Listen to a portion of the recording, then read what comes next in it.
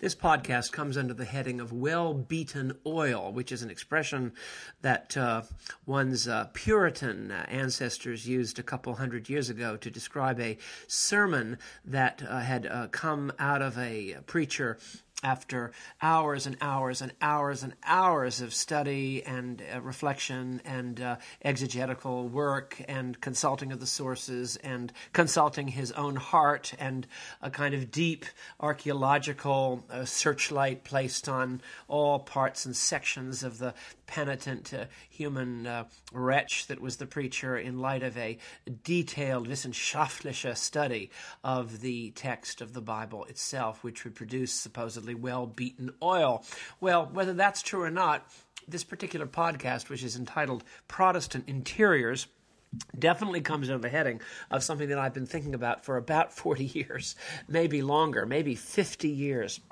And I would normally not undertake it because I'm not quite as focused on issues of this nature at this point in my life. But I've had requests, even fervent requests from people for me to at least devote a little time to this lifelong observation and interest that I've developed of Protestant interiors. Now, what I'm specifically speaking about is the interior appointments and architecture and decoration and arrangements of Anglican / Church of England in England and Episcopalian in this country, interiors as reflecting a Protestant sensibility within Christianity as to be differentiated from a Catholic sensibility. And what so many people, and it hasn't changed, I doubt, so many people who are involved in religion, and specifically those who care or are involved in any kind of Anglican or Episcopalian format,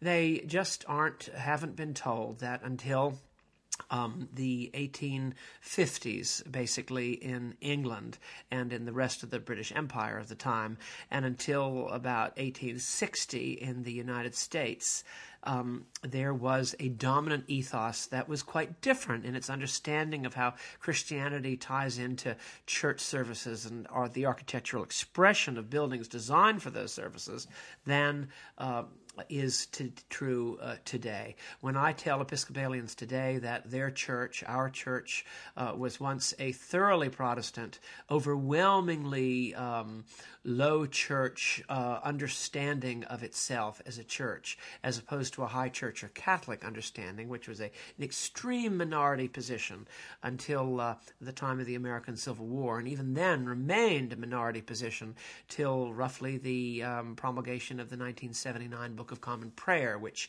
had a definite tilt in a high church look and perspective. If I tell people that, they just don't believe me. If they believe me, they believe me in the same way that they might believe that Absalom Jones was a person who lived in Philadelphia, or that the Battle of Shiloh took place at a certain moment in 1862. It has no impact. It is as if I'm speaking to a statue, or I am a statue. So I've spent years and years trying to convince people that the dominant ethos, which at least needed to be taken seriously today and was not some kind of weird variant that was crazy or bizarre or eccentric, was Protestant Anglicanism, which was simply mainstream English and American Anglicanism until something called the Oxford Movement began to change the perception, or what is today called the paradigm, both in England and later in this country. When I tell people that, it's as if, it means nothing. It has no impact on, they still just go ahead and they just assume that every service is supposed to be Holy Communion by definition. And every time you open the door, you're supposed to do this and that, and everybody bows at a certain point and stands at a certain point and does this and does that, and it's just assumed. It's like European people or people in what Kerouac called the Fellaheen world, what we today call the Third World, or used to call the Third World, Two-Thirds World, that sort of life just comes out of the ground, and you just accept it as it is, and blood relationships are the way they are, and relations between men and women are the way they are, and they've been done time immemorial, and that's just the way it is, because it is written. And you have that same kind of extraordinarily docile view of history, even in relationship, if you've ever tried to run a church, or tried to influence a church, or tried to write about a church or tried to simply plan a service, people look at you with looks of complete obliviousness when you point out the fact that it wasn't always done this way, and it was done a different way, and the way was good and right and had its virtues, notwithstanding the virtues of today's way. There were virtues of the other way which were missing, and wouldn't it be better to at least examine them so we might have a more balanced approach to such a thing as conducting worship in Episcopal churches? But this is why I don't want to do this podcast, because it's an exercise in complete futility. No one will ever believe you except a few Presbyterian people who are sort of have a kind of idealized, romanticized picture of pre-Oxford movement Anglicanism or English Puritanism or something like that didn't really exist either. So the only people that are interested in what you're saying are people who aren't Episcopalians, who want to have this kind of chimera of an early 19th century and before Reformational Anglicanism, which somehow buoys their Reformed version of Presbyterianism. So this is completely, I might as well just not do this. It's kind of a fretting exercise, which will end up in a tombstone up on the hill, as in Thornton Wilder's great play. So I'm going to do it just as a request, because the evidence, by the way, is unarguable. The evidence, if you look at the evidence, or if you care about the evidence, it's like Bleak House. It's like a lawsuit that if you actually argued it, Jarndyce versus Jarndyce, is only one possible fair and just and legal solution to the problem, but no one ever actually stops and argues it or could care less, and so it just is gone and past, and it's a flotsam and jetsam of some idea that did exist, but it's as if it didn't exist. It's as if it never happened. So this is a complete exercise in futility, which still has some interest and I think some appeal and even some beauty. Now, let me say what the thing that clinches it.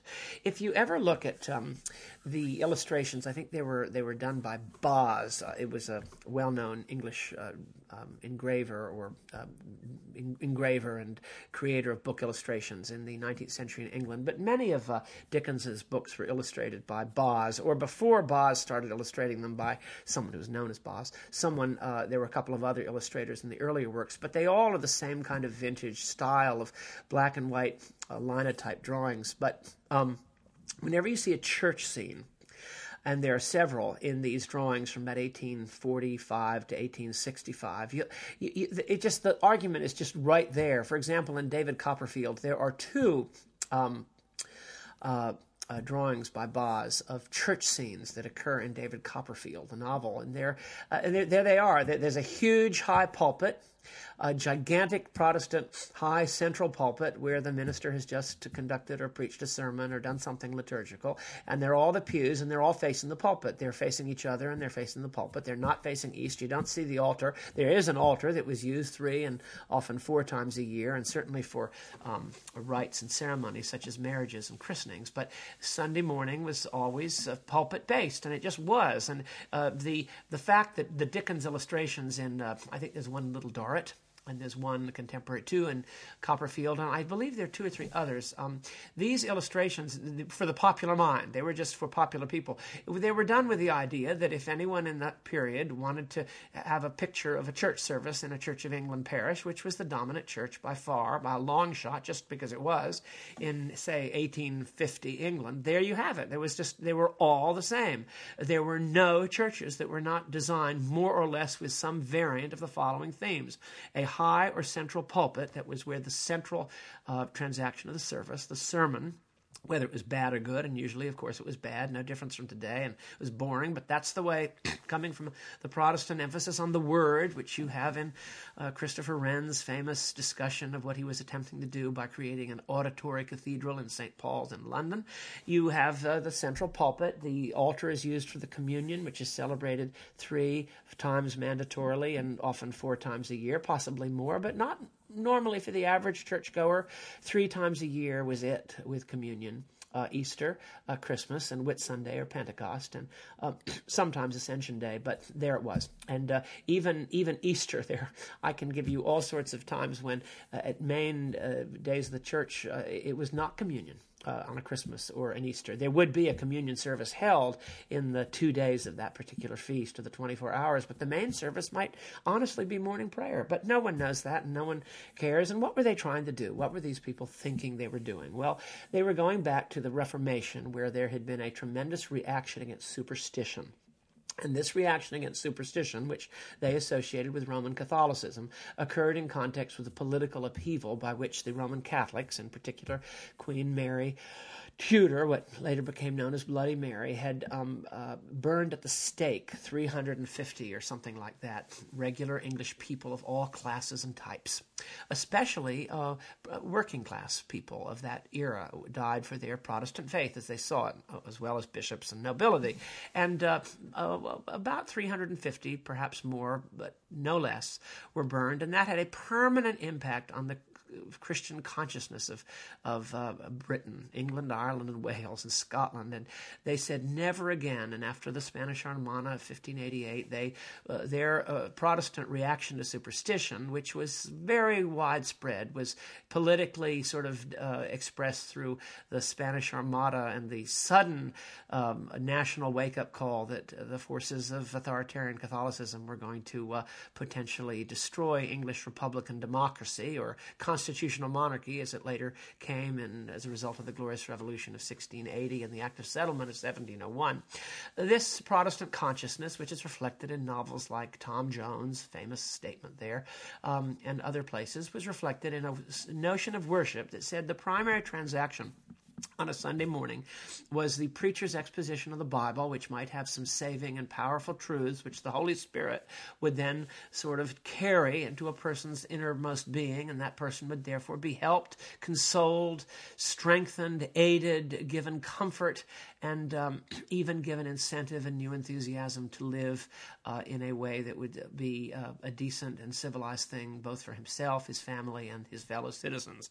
And this was tied up with the national understanding of England as a monarchy, a Protestant monarchy, and it was embodied in the coronation oath, and there are many other ways it was. But it was embodied in church architecture with a high, usually central or center pulpit, but sometimes to the right or to the left, depending on the configuration of sometimes the medieval building in which the new liturgy was being enacted. Clear glass windows, because it was believed that people could read and they were no longer needed to be taught by means of illustration, but they could be taught by the printed word. And of course, this had a downside to it. I'm fully aware that it had a downside to it, and it tended to besmirch the illustration or the stained glass as being something that could also convey truth, often beyond words, and that's something that was lost at the Reformation. But suffice it to say, it was a reaction to an overly stimulated and sort of superstitious view of the image, rather than a view of the image that was balanced and rooted in something like grace and faith, rather than idolatry and sort of wrong hope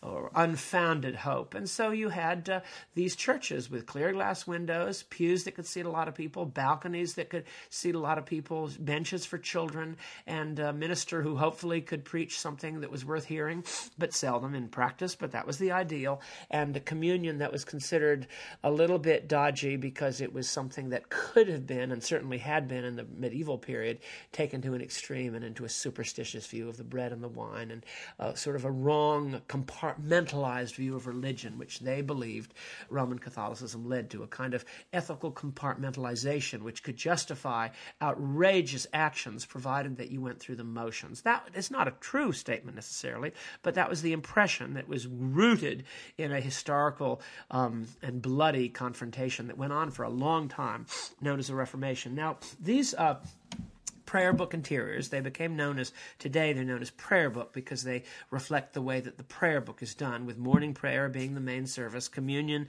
people go up for communion, but they go beyond the pulpit. But the service Sunday morning is primarily a preached word service known as morning prayer or matins.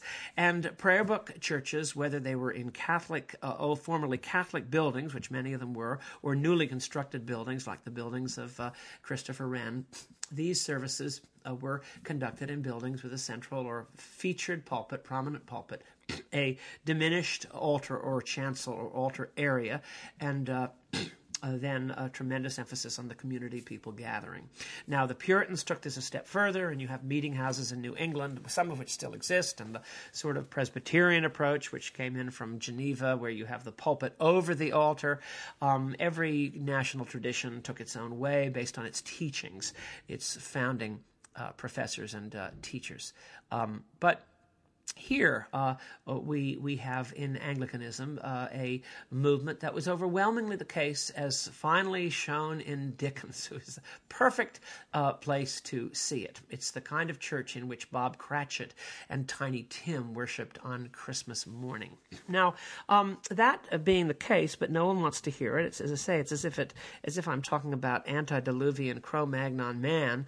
For me personally, this always had meaning. I loved the experience of being in a church where I wasn't confronted by a lot of things telling me what to think or do, but I could be quiet with my own thoughts with beautiful stained glass. I could look outside and see the oak tree or the willow tree or the palm tree if it was on South Carolina, and no one was telling me what to think, and if the sermon was good, which occasionally it might actually be good, the Holy Spirit, the unseen one who helps us with sighs too deep for words, would make a difference, and I'd emerge a better person. And I was very committed to it and invested in it. I saw the weaknesses of it, because all you need to do is go into a church that is dry or very cerebral in its approach, and you'll immediately see some of the weaknesses of this. And I also saw the piety and the humility of Roman Catholic people and of High Church Anglican people, which was not to be carped at, and had a humility and a devotion and a deep kind of consecration that was just as moving and important and real and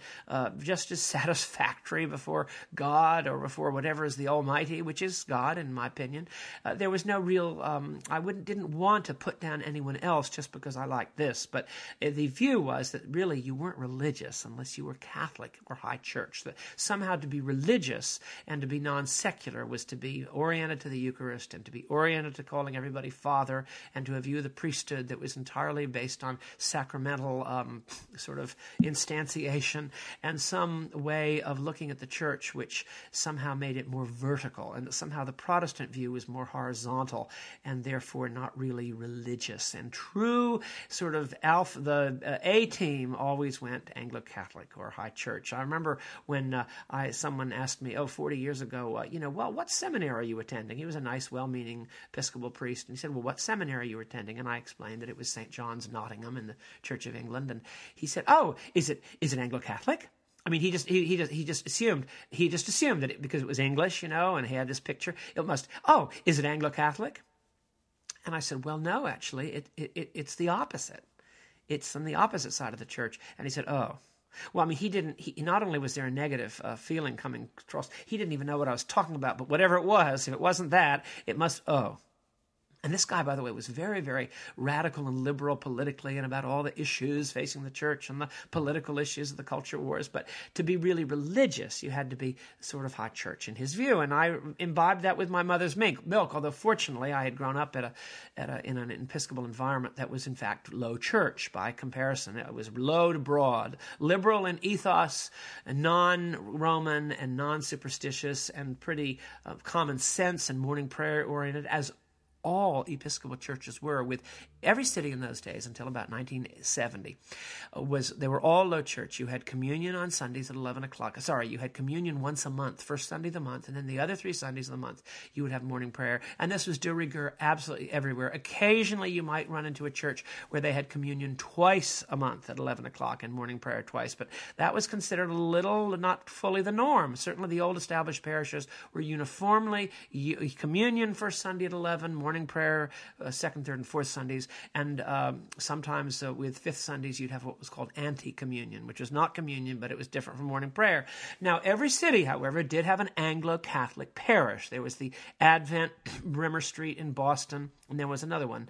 I always forget. There were usually one in town and one in the near suburbs. You had the Ascension and St. Agnes in Washington, way downtown, and then you had St. Paul's K Street a little further in Foggy Bottom. And those were the Catholic parishes, in other words, low church situation. You had every Savannah had St. John's but all the other churches were low church, and this was just the way it was. And Providence had a high church one, and Newport had one, but all the other churches, and there were several, including the old colonial one usually, were low church, and sort of that was the way it was. And so you had in big cities, you had one big Catholic watering hole. It was an eclectic parish, and it was always Father Mizell or Father Richard Cornish Martin, and these were wonderful men. They were saintly men. They were holy men, and they stood for something different. Now, today, it's completely changed, and if you had a low church parish, it would be considered probably evangelical, or maybe odd, or maybe offshoot, or maybe cranky, and it might well be, because you can't fight a battle without getting cranky. Now, just so you know, for the record, I'm going to give you the sort of list of the books that simply explain the way the Church of England and the Episcopal Church used to be, as I said, really prior to 1979, but liturgically, architecturally, I should say, prior to the Oxford movement, which was a turn to the high church conducted by some Oxford theologians, notoriously John Henry Newman and two other famous men, and that's a whole other big subject, who changed the weather. They changed the direction of the weather vane. They changed the direction from which the wind was blowing, partly because the Protestant evangelical low church tradition had kind of run out of gas, and it was pretty cranky and had become very tight and very propositional, and there wasn't that much religion in it. So these Oxford people had a real role to play. They had seen how that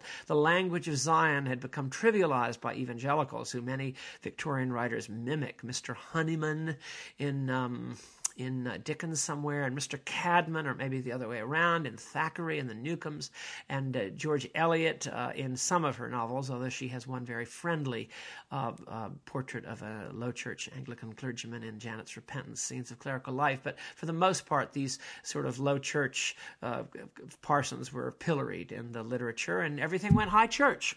It was forgotten. So some books that you can read which write the record, although no one reads them. One is called Churches the Victorians Forgot by Mark Chatfield, published by Moorland in England. And I'm not sure it's in print anymore, but it's easily available through eBay. And the best book on the subject is by Nigel Yates. It's Oxford University Press, and it's very much in print, and it's called Buildings, Faith and Worship, the Liturgical Arrangement of Anglican Churches from 1600 to 1900.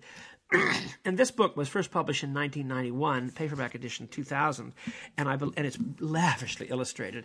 And it has pictures and designs of many, many, many parish churches in England and Ireland, Anglican churches in England and Ireland, mostly in England, that were Protestant interiors, and show the way it was. And those few churches which have not been fussed with, or for some historical strange reason have been left as they were and are still that way. Usually they're redundant churches, as they're called in England, or they're chapels now of a larger church that was built under the influence of the high church movement later.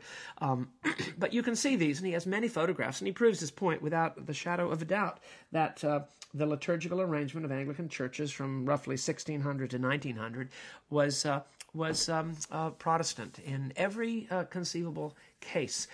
Two books that are less specifically devoted to this, but carry the day because they're well illustrated, are Etchells and Addleshaw's, I believe it's called The Liturgical Arrangements of Anglican Churches. My copy of that book is in storage, and the other one, which I have here, signed to me by the wonderful Frederick Hill, long dead, the great, wonderful rector of St. Michael's Church, Upper Broadway in New York City. This is Stuart and Georgian Churches by Marcus Whiffen, Whiffen. That's out of print, but easily available today. And another one, which makes the point, is called A Traveler's Guide to Places of Worship, and this is for England, and it's by Charles Kitely and Michael Cyprian, and it was published in 1986, and I think it's out of print, but available. And it has a section on the prayer book churches on page 104, when it describes the ubiquity and uniformity of these Protestant interiors in England and Wales, and with very lavishly illustrated book. There are many more books because the subject is now, because the whole historical tilt went so completely the other way. No one was saying this. I wrote a book called The Protestant Face of Anglicanism in which I described this, and some people read it, but there it is. It lies on a shelf somewhere.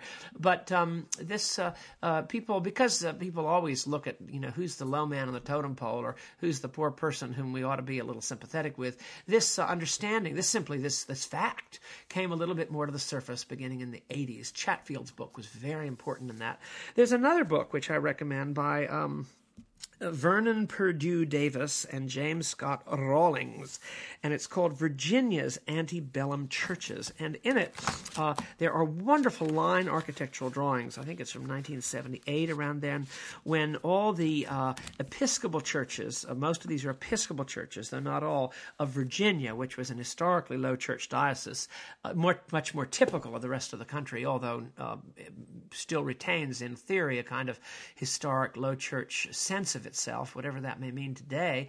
The book, Virginia's Antebellum Churches, has wonderful line drawings of these preserved colonial churches, all of which almost Mary and I visited, and all of which are richly worth a visit. And I'll talk a little bit more about that at the end. And finally, if you sort of the classic work, which shows the whole shooting match, is the famous Collins Pocket Guides to English Parish Churches. Now, this was edited and introduced by John Betjeman, the famous poet laureate of England, and a very devout Anglican and a quite remarkable English character, now deceased. And I have the one sitting next to me called The North. There's also one called The South, referring to England. And he has done a gazetteer of absolutely every single church that was of note architecturally in the British Isles, actually in England. And he talks about different churches that reflect what I've done, but there are some wonderful architectural drawings in his lengthy introduction by John Betjeman. It's called Introduction, and he has, it's about 95 pages in which he describes, and with these extraordinary line drawings, the prayer book church, starting in the 17th century, outside and inside, comparing it to the churches today. And he also very lovingly describes what a service, a Sunday service would be like in 1780, in 1680, and then again in 1910 in a Catholic-type parish. And he himself was an Anglo-Catholic. But like all representative good people, John Betjeman understood that the old prayer book tradition, which was Protestant and low church and matins, morning prayer oriented, was in fact the governing tradition. It was the majoritarian position. So this, in a with a tongue-in-cheek and humor and love, and he also wrote wonderful poems about low churches and high churches, one of which, the one about Clifton, about the parish church, which I've spoken in and know well and have even been part of for a while, in Clifton, England, outside of Bristol, which was once a spa area like Bath. His poem about a low church parish in the 20s in Clifton. It's a hilarious kind of send-up of late low church English horizontality in churches, and it's really wonderful. But he himself was an Anglo-Catholic and never changed, and you see that in other poems, his famous Christmas poem, which has the beautiful passage at the end about transubstantiation in relationship to Christmas presents. So read Betjeman. I've told you some of the other works, and there are a few other books I haven't mentioned, but the Chatfield, the Nigel Yates, and the Betjeman, and also the Etchells and Adelshaw from a long time ago, which has an unfortunate and rather bizarre ending, but its description of prayer book churches with its drawings is simply accurate. Now, I'll finish by saying that these churches you can visit, and you can sort of get a feeling for the kind of chaste, personal hopes of the people who build them and lived them and believed in them, even if those hopes have been completely down the tubes in the last 100 years or so.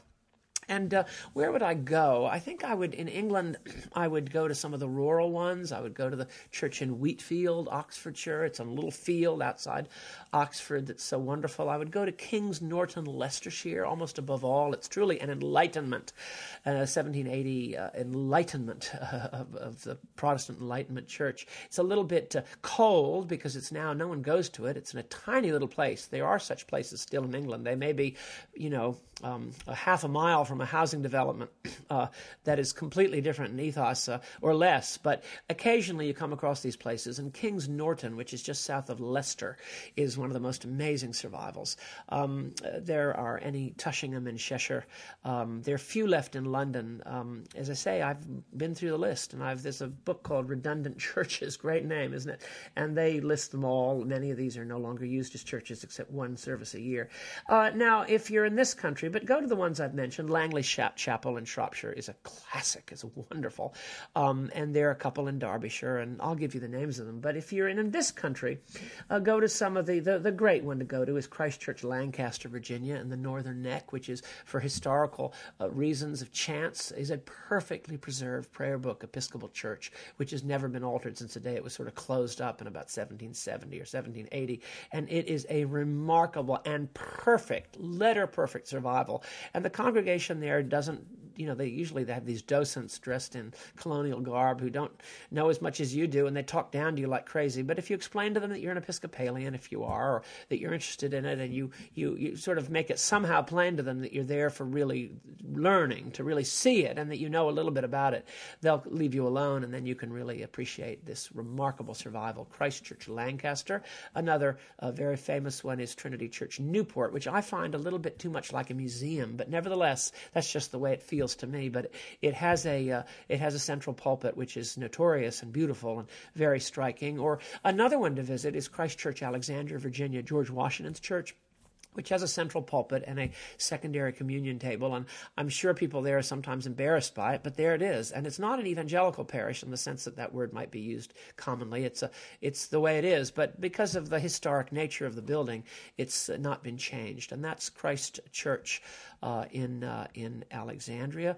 You could go to Old Christ Church, Philadelphia, and although they've moved the pulpit from the center to the side, it's very evocative. Or St. Paul's Chapel, Fulton Street in downtown New York, which played such a tremendous role of consolation and a place of refuge and hope after 9/11. St. Paul's Church, which is just a few blocks north on Broadway north of Trinity Church, and that's a famous place and has the Protestant interiors, although they've tried to dice it up a little bit, and there are a lot of candles, and so you won't quite get the same feeling, but they haven't. That's the way it was.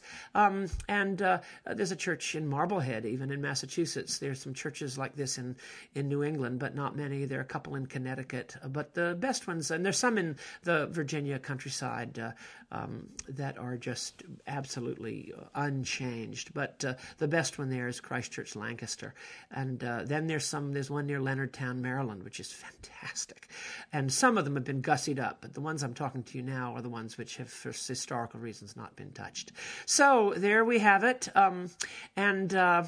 It's a fascinating fact that these interiors reflect a vision of a church life that has been lost. And all I object to is the sort of willful ignorance of people who just don't want to know that it was a fact. I feel often like I'm in 1984, where they're sort of editing the photographs and editing out people who are now not smiled on by the governing powers. I mean, it really, it's as if these places have never lived. It's as if the people who went to them never existed, that there should be such mammoth and unappreciativeness in regard to this tradition, which did in fact have a very strong base. If you talk to George Washington or James Madison or Franklin Delano Roosevelt, this is the last thing I'll tell you. When there's a new book out by that wonderful Pittsburgh historian who wrote, McDonough. Anyway, I suddenly slipped my mind, but he won all these prizes, and he's the great Pittsburgh historian. And he wrote a book that came out this past Christmas of 2010 about the birth of the movie of the hymn "O Little Town of Bethlehem," which was at Trinity Episcopal Church, Rittenhouse Square, Philadelphia. But he tied it into the very powerful Christmas Eve service in 1941 when Churchill was visiting the White House, and Roosevelt gave a remarkable and very beautiful speech at the lighting of the National Christmas Tree. This service, which now presidents are sort of embarrassed about, that they're sort of laden with, this very Christian or unmistakably Christian event that happens in December at the White House. But in December of 1941, in very dark days, there was President Roosevelt and Churchill, and Churchill gave a few words, and Roosevelt gave a few words, and this is very beautifully portrayed in War and Remembrance. This moment is accurately portrayed with Robert Hardy playing Churchill and Ralph Bellamy playing Roosevelt. It's very well done, the lighting of the tree and the speech. And one of the pictures in the book by David Ryder, wonderful, this new book that's come out, is the next morning, Mrs. Roosevelt and President Roosevelt asked Winston Churchill to accompany them to their parish, which at that point was St. Thomas Church, the Church of FDR, St. Thomas Episcopal Church in downtown Washington. Still a lively parish, and there's a photograph on Christmas morning of the President and the great Winston Churchill and Mrs. Roosevelt greeting the rector, and the rector is wearing a cassock and surplice with a tippet, a black hood. In other words, he's wearing Protestant garb on the holiest day of the whole year with Easter in the Christian tradition. He's wearing low church garb. He's wearing what today would never in a trillion years be worn by an Episcopalian rector, or at least except if he was bizarre or trying to prove a point. In a end of a Christmas service, he'd be, at the most, he'd be wearing what's called a cassock alb with a stole and a cincture. But to be wearing not only a cassock and surplice, but with a black tippet or preaching scarf, greeting President Roosevelt. I mean, I see it and you say, oh my gosh, où sont les neiges d'antan? I mean, this is does anyone know except the people who read this book, and do they understand the implications of this rector standing there in Protestant garb on Christmas morning, greeting at one of the greatest, most important moments of crisis in the history of this country, and there they are. So it's very revealing, and it's revealing to me, but as I said, no one noticed it, no one cares, and it doesn't matter, so I might as well have not given this podcast. Please don't think I'm being bitter. Please don't think I'm holding anything against anybody. I was asked to do this. I didn't need to do it. I do have the information in my head about it. It is interesting, it is fascinating, but it means absolutely nothing and is ultimately completely meaningless. But that doesn't mean that the message underneath it is completely meaningless. But the attempt to try to reorient Protestant religious history by means of a survey of what actually was is entirely fruitless and meaningless and ineffective. And I'm not sorry I did it. Thank you very much, and God bless.